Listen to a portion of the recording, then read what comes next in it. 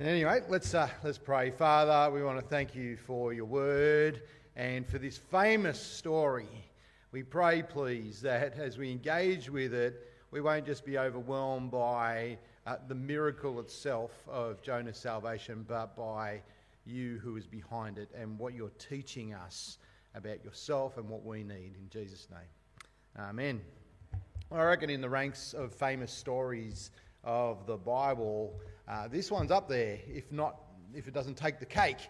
Up there with Noah's Ark and the Tower of Babel and Daniel in the Lion's Den. Even the non-Christians know this story. You could talk to pretty much anyone about it, and it's there in popular culture in lots of different ways. In Pinocchio, Pinocchio ends up in the whale. There's The Simpsons keep talking about Jonah in multiple episodes. Newspaper articles about Michael Packard last year. Remember the guy who was in the mouth of a humpback whale for 4 hours, got swallowed up. He never made it to the stomach, but fought his way out. He was described in the newspapers, in the newspaper headlines, as the new Jonah. Cape Cod Times said it was an experience that was truly biblical. But while Jonah being swallowed by a giant fish and surviving is famous, my guess is that most people don't think it really happened. Like you said, they think it's all a bit fishy. And maybe that's the biggest question in your mind now. We've just read it again. Did it really happen? Did God really send a fish like that? And could he have lived 3 days and 3 nights inside? Or maybe it's just a parable about something. Maybe that's it. It's a parable. Lots of churches have gone with that. It's a parable. Not sure what it's a parable of, but does it even matter if it happened? I don't want to say of course it matters, and of course it happened. We'll get to that in a moment. But there are bigger and better questions that we should be asking, right? That's the question that might be in our mind, but there are more important questions.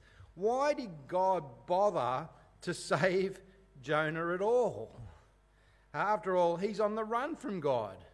He's blatantly disobeyed God's call. He couldn't stand to do what God had told him to do, and not because he was scared, as we'll find out later. In fact, he says he'd rather die than have to face doing God's will. So why didn't God just say, suit yourself, I'm done with you, and find another prophet, one who was much more willing to go do the job? And if God wanted to send someone else to preach judgment, surely he could find someone. Why save Jonah at all? An even bigger question, I think, is if he was going to insist that Jonah was the one to do it, why the fish? Why not just make him some other way? He could have blown the whole ship back to Joppa in the storm, right, and beached it there. He could have teleported him there, like with Ezekiel in Ezekiel 37, or Philip the Evangelist in Acts. Right? There's all sorts of ways. Why the storm? Why the fish? Why the vomiting? I think they're the questions that God wants us to ask, and they're the questions that he's answering because there's something profound that he wants us to learn that only happens because Jonah was saved this way. But before we get into that, let me briefly mention why I think it's not just some sort of parable. And I think that for at least 4 reasons. The first is because we're talking about a historical person. Jonah, the son of Amittai, was a real guy. He's named as that at the start. We know who his dad was. He's mentioned in 2 Kings 14:25. He was a prophet to the northern nation of Israel after the civil war, which had ripped the nation in two during the reign of King Jeroboam II. But not only that, the second reason is that Jesus treats what happened to Jonah as historical. He says in Matthew 12:40, we just read it, just as Jonah was 3 days and 3 nights in the belly of a huge fish, so the Son of Man will be 3 days and 3 nights in the heart of the earth. And I'd be very slow to call Jesus, who is God become man, a liar. Jesus knows what he's talking about. In fact, he uses Jonah's physical experience of being in the belly 3 days and nights to talk about what's going to happen to him when he dies and rises again. And that's not figurative, although the same people who say that Jonah is a parable are also saying that Jesus' resurrection never happened. But Jesus really rose from the dead, bodily, just like Jonah. And third reason, it's quite within God's capability to do it. If God can form the universe just by speaking it into existence, if he can part the Red Sea, if he can raise the Lord Jesus back from the dead to life after being buried, why would we doubt that God could do this, particularly when it's something that's, there's been cases of it throughout recent history, right, in the newspapers. But the most important reason to believe it really happened is because the lesson that Jonah had to learn through it, and the lesson that Israel had to learn, because this book's written to Israel, and the lesson we have to learn about God only makes sense if it really happened. If God wants to prove something about himself, about what he is like and what he's doing, it's not going to happen by telling us a myth. Right? It's perfectly okay for Jesus to tell parables about farmers and soils and good Samaritans who are, nameless, made-up characters. But you know what the point is that he's making. There is no point if this didn't happen. This is a miraculous sign of God's gracious and powerful intervention in Jonah 2. So there's no point trying to explain it scientifically any more than the miraculous signs of Jesus' ministry. Speculate all you like, but Jonah cried for help, and God saved him miraculously by sending a giant fish to swallow him up and then vomit him onto dry land. And so the real question is not whether it happened, which it did, but why did it happen? Why this man? Why this way? Why now? Now, last week, Adam showed us Jonah's predicament from chapter 1. What had happened, the word of the Lord had come to Jonah saying, "Arise, go to Nineveh and preach that great city and preach against it." Now that's significant for a couple of different reasons. It's significant because Nineveh was the capital of the superpower of the world at the time, Assyria.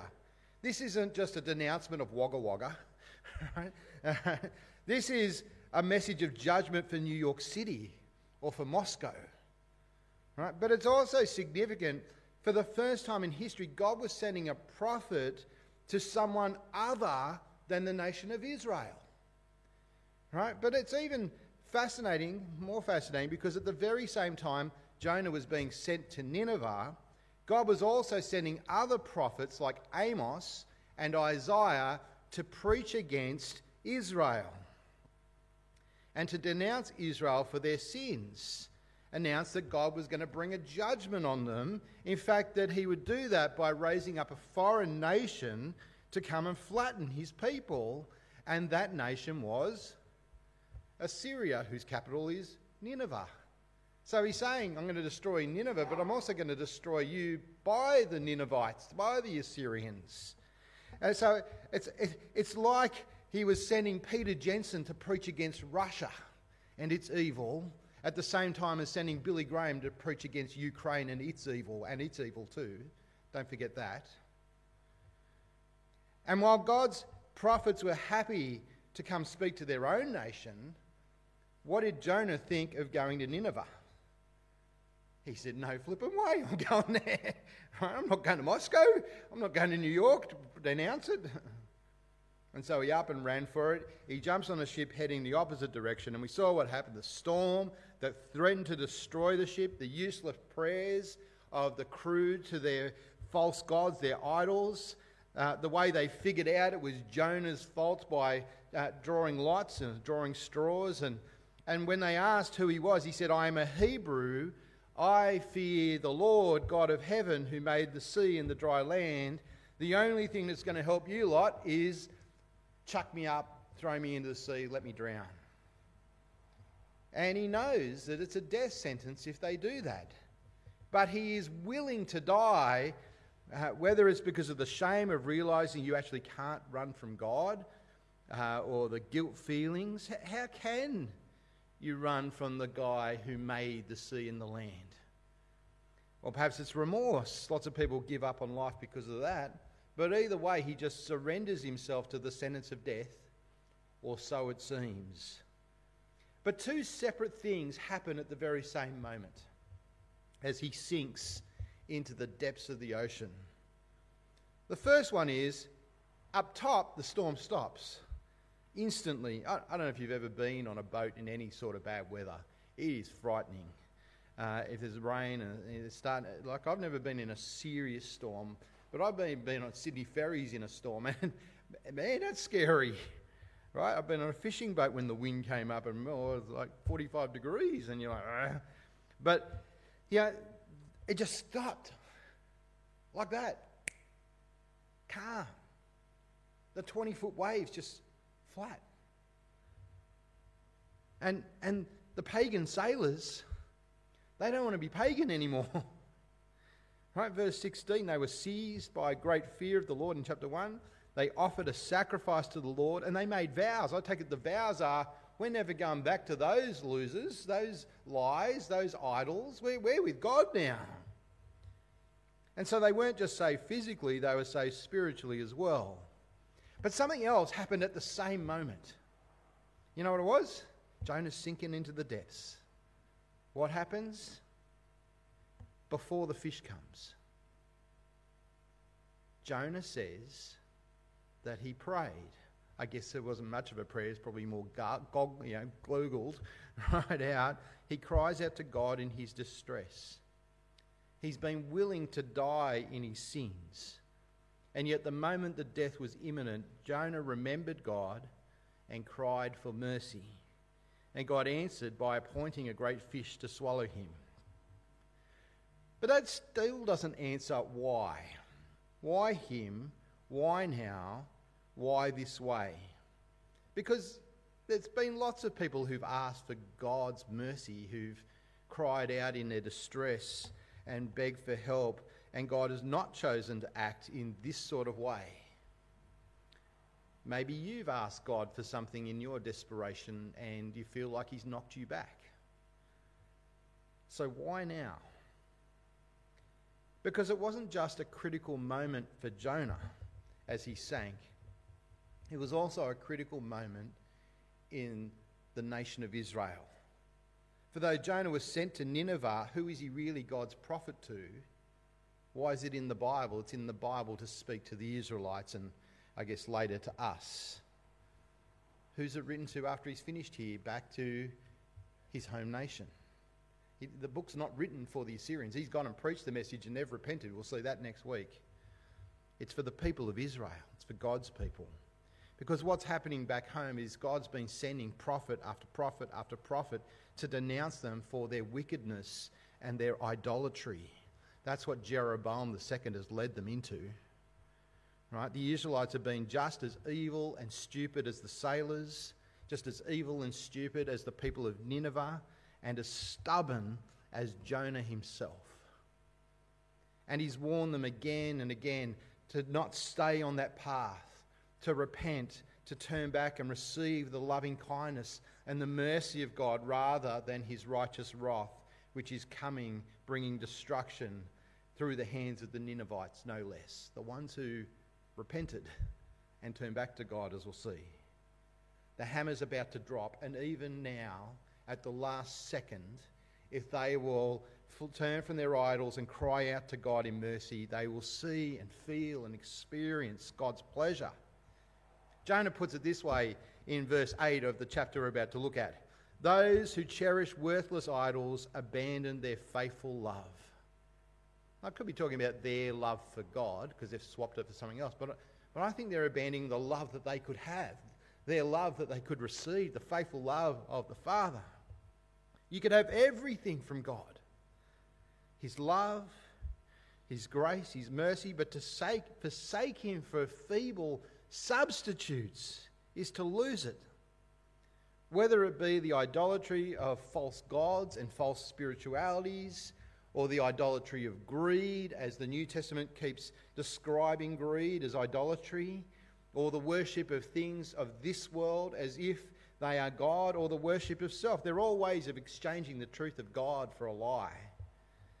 And it's so stupid, it's so dumb, because you're forsaking God's love.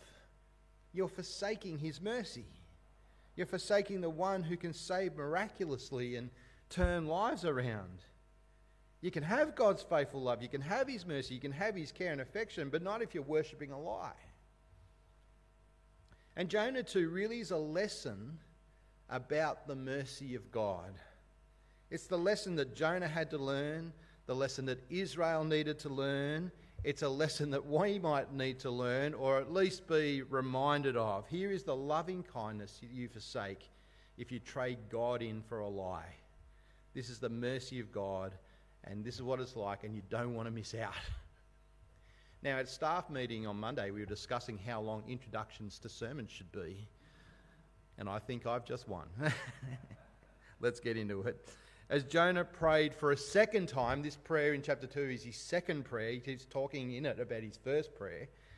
This time he's in the belly of the fish. He's reflecting back to God what he's learned about God's incredible mercy in being saved this way.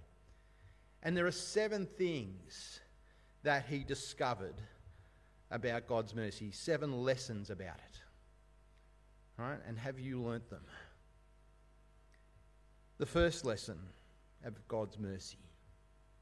God answers our cries of distress even when we're guilty. Jonah wasn't on his way to Nineveh obeying God. He was running from God. Couldn't get more blatant disobedience. That's why he was in the water. Some of you might be in trouble now precisely because of your disobedience, and you know it. You know what God wants, and you're doing the opposite, and it's not working out as it's bound not to. But you're wondering, is there hope? Will God have mercy on me and hear my cry in distress? Well, take heart from Jonah. Drowning in his guilt,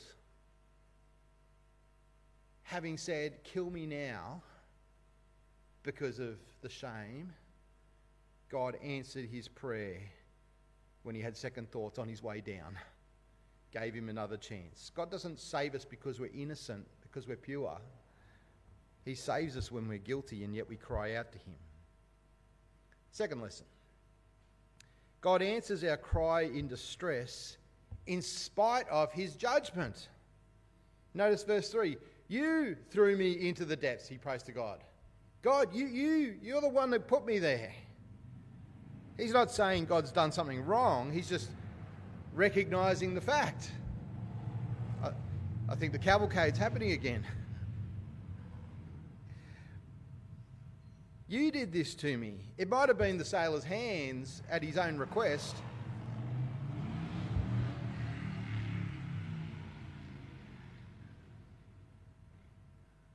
I think that's it. It's a small gang.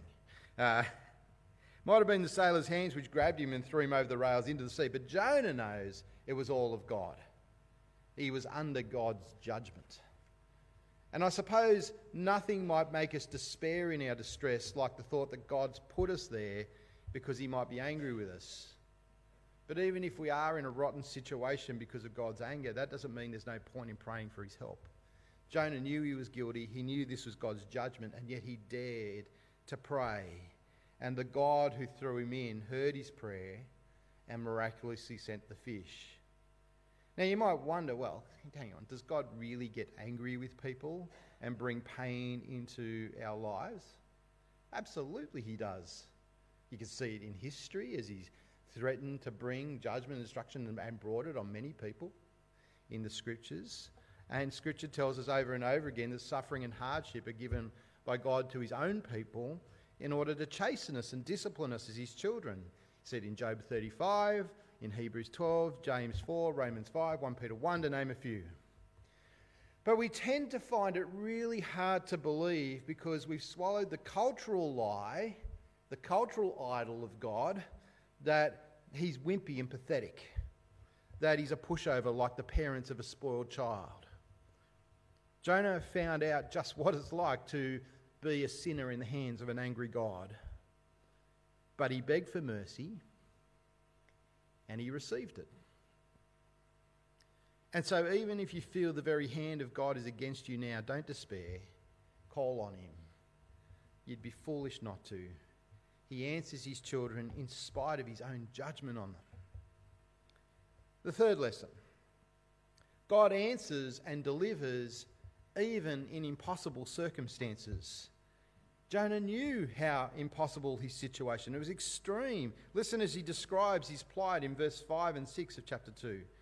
The waters closed in over me. The deep was round about me. Weeds were wrapped around my head at the roots of the mountain. I went down to the land whose bars closed me upon me forever. I mean, bad enough to fall overboard in a calm sea. How much worse in a raging storm with 20, 30-foot waves, sucked down so deep, tangled in the seaweed at the bottom of the ocean. You know you're done for. What a terrifying moment. But God allowed the circumstances to get that bad. He brought Jonah to a point where it was impossible to say that anyone else saved Jonah other than God. It wasn't good luck. It wasn't his swimming lessons as a child. It wasn't his street smarts. It wasn't his ability to talk himself out of a bad situation that saved him. It was God, and it was God alone. That's not to say that God will always let us find our way into an impossible situation before he saves, but it is to say that in his mercy and kindness, there's always hope. Remember Jonah's plight.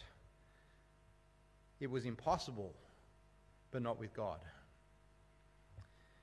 Fourth lesson, God's mercy comes in the nick of time.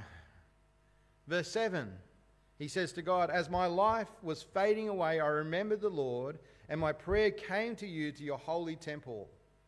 Despite, I guess, lapsing into unconsciousness on his way down, Jonah was still praying without an answer in sight. In fact, I bet he did black out and regain consciousness several hours later, realising he wasn't dead. He was in the belly of some great sea monster. God can answer our prayers even at the 11th hour. Habakkuk cries out in chapter 1, verse 2, "How long, O Lord, must I cry for help and you do not listen?" Lots of Christians desperately wonder the same thing. How long is it going to happen? Maybe we despair that our loved ones are getting old and decrepit and they're heading towards death without Jesus Christ. Or that someone in our lives has been hardened for so long now with no glimmer of interest in God, he couldn't possibly save them. But Jonah gives us courage to be unrelenting in our prayer. God can answer in the nick of time. The fifth lesson. In his mercy, God answers our cries of distress, but it might come in stages, not all at once. And not all those stages might be comfortable. We have the idea somehow that if God was to answer my prayer, it's got to be all or nothing. As if, not everything we want right, then God hasn't answered. I'm pretty sure when Jonah cried out to God as he was drowning, he didn't say, "Oh Lord," because he was gurgling, "put me in the belly of a fish for 3 days and 3 nights." He probably said, "Save me." And God's answer came in stages.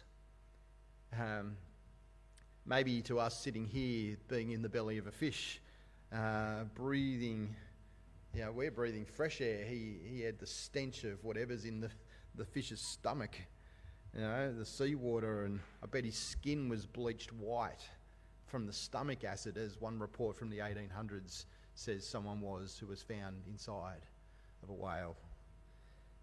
But it was salvation. And Jonah was conscious enough to realise he had been spared, and now there's hope. He's not complaining about his surroundings in chapter 2 as he prays from the fish's belly. He accepts that this is God's first stage of salvation as a guarantee of dry land. And he ends his prayer in the fish's stomach with this wonderful statement, "Salvation belongs to the Lord. Yippee, I've been saved, like God's done it. He's answered my prayer." I'm not comfortable, I'm cramped and stinks. And what's that floating over there? But don't ever think that just because God hasn't done everything you've asked of him, that he's not at work.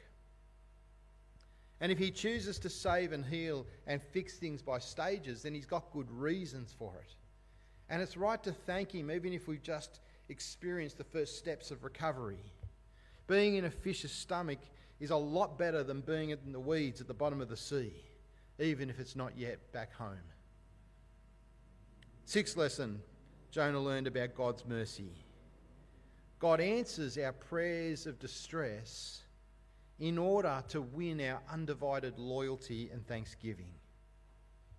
Look how he ends the prayer. He's a different man. Those who cherish worthless idols abandon their faithful love.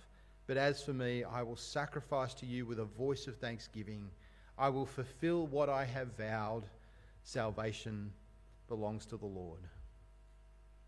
God doesn't save people from sin so they can go back to what they were doing beforehand, living without him, so that we could keep denying him and running away from him and swapping him for pathetic lies. He saves us despite our sin and despite his judgment, but he saves us so that we'll live for him in awe and wonder, with love and thanksgiving. He does it to change us. Paul talks about the even more miraculous salvation that we've received from God's judgment in the cross. In 2 Corinthians 5, we looked at it a few weeks ago. He says, Christ's love compels us because we're convinced that one died for all, and therefore all died. And he died for all, that those who live should no longer live for themselves, but for him who died for them and was raised again. And so I guess my question is, you're a Christian, do you have a thankful heart? Do you have a heart that's overwhelmed with joy when you think about all that God's done for you? Especially in calling you his child and welcoming you into his family. Do you want to please him? Are you compelled by his love? That's why God has saved us, to win our undivided loyalty and fill us with thanksgiving for his mercy. That's what he did for Jonah. But finally, the last lesson about God's mercy, and I think actually this is one that Jonah hasn't learned by the end of the chapter. God answers us in our guilty distress to make us merciful like he is. Jonah won't learn that for another 2 chapters until chapter 4. But God saves us. He lavishes his mercy on us. He pays for our sins so that we might have his kind of heart towards other people. He doesn't do it so we can go on in resentment towards everyone else who've not yet received that mercy and go, oh, look at them out there, aren't they evil? Bad, bad, bad. We're not like them. He does it so that we might see the world and other people through his eyes. God will have mercy on whom he wants to have mercy, and we should love him all the more for that. God still had work to do in Jonah to remake him, but that's the business that God's in and why he has mercy on us. And so are you filled with a compassion for the lost and dying world that's living in its stupidity and blindness, running from God as fast as it can, substituting God and his ways for lies, and unaware of the judgment that they face? Have you learned those 7 lessons of God's mercy? Have you taken them to heart? He answers our cries in distress, in spite of our guilt, in spite of his judgment, in impossible circumstances, in the nick of time, in stages, to win our loyalty and thanksgiving and to make us merciful like him. Sometimes I reckon those lessons are hard to learn, aren't they?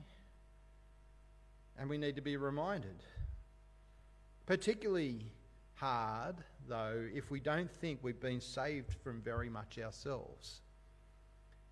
That was the problem of the Pharisees and the scribes, the teachers of the law. They came to Jesus and they said, "Teacher, prove yourself to us. Give us a sign." And what did he say? A wicked and adulterous generation asked for a sign. He's putting them in their place, isn't he? But none will be given it except the sign of the prophet Jonah. For as Jonah was 3 days and 3 nights in the belly of a huge fish, so the Son of Man will be 3 days and 3 nights in the heart of the earth. The men of Nineveh will stand up at the judgment with this generation and condemn it. For they repented at the preaching of Jonah, and now something greater than Jonah is here. How foolish it would be to swap our God for a lie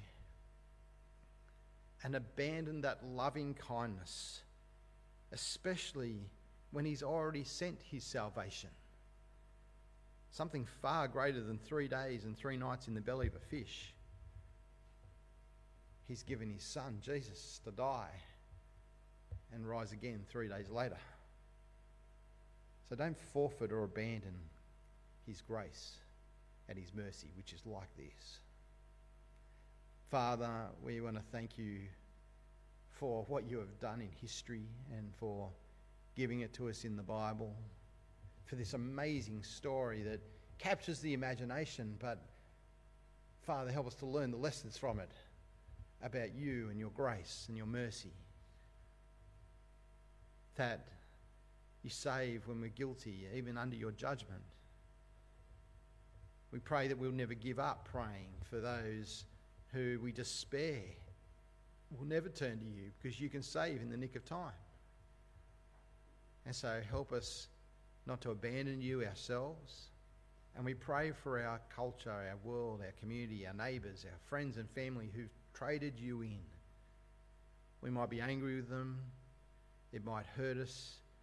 But we pray, please, for your mercy. Teach us to be merciful like you are merciful, and to live for you, and to have the praise of the Lord Jesus on our lips, and go with his message and share of his salvation.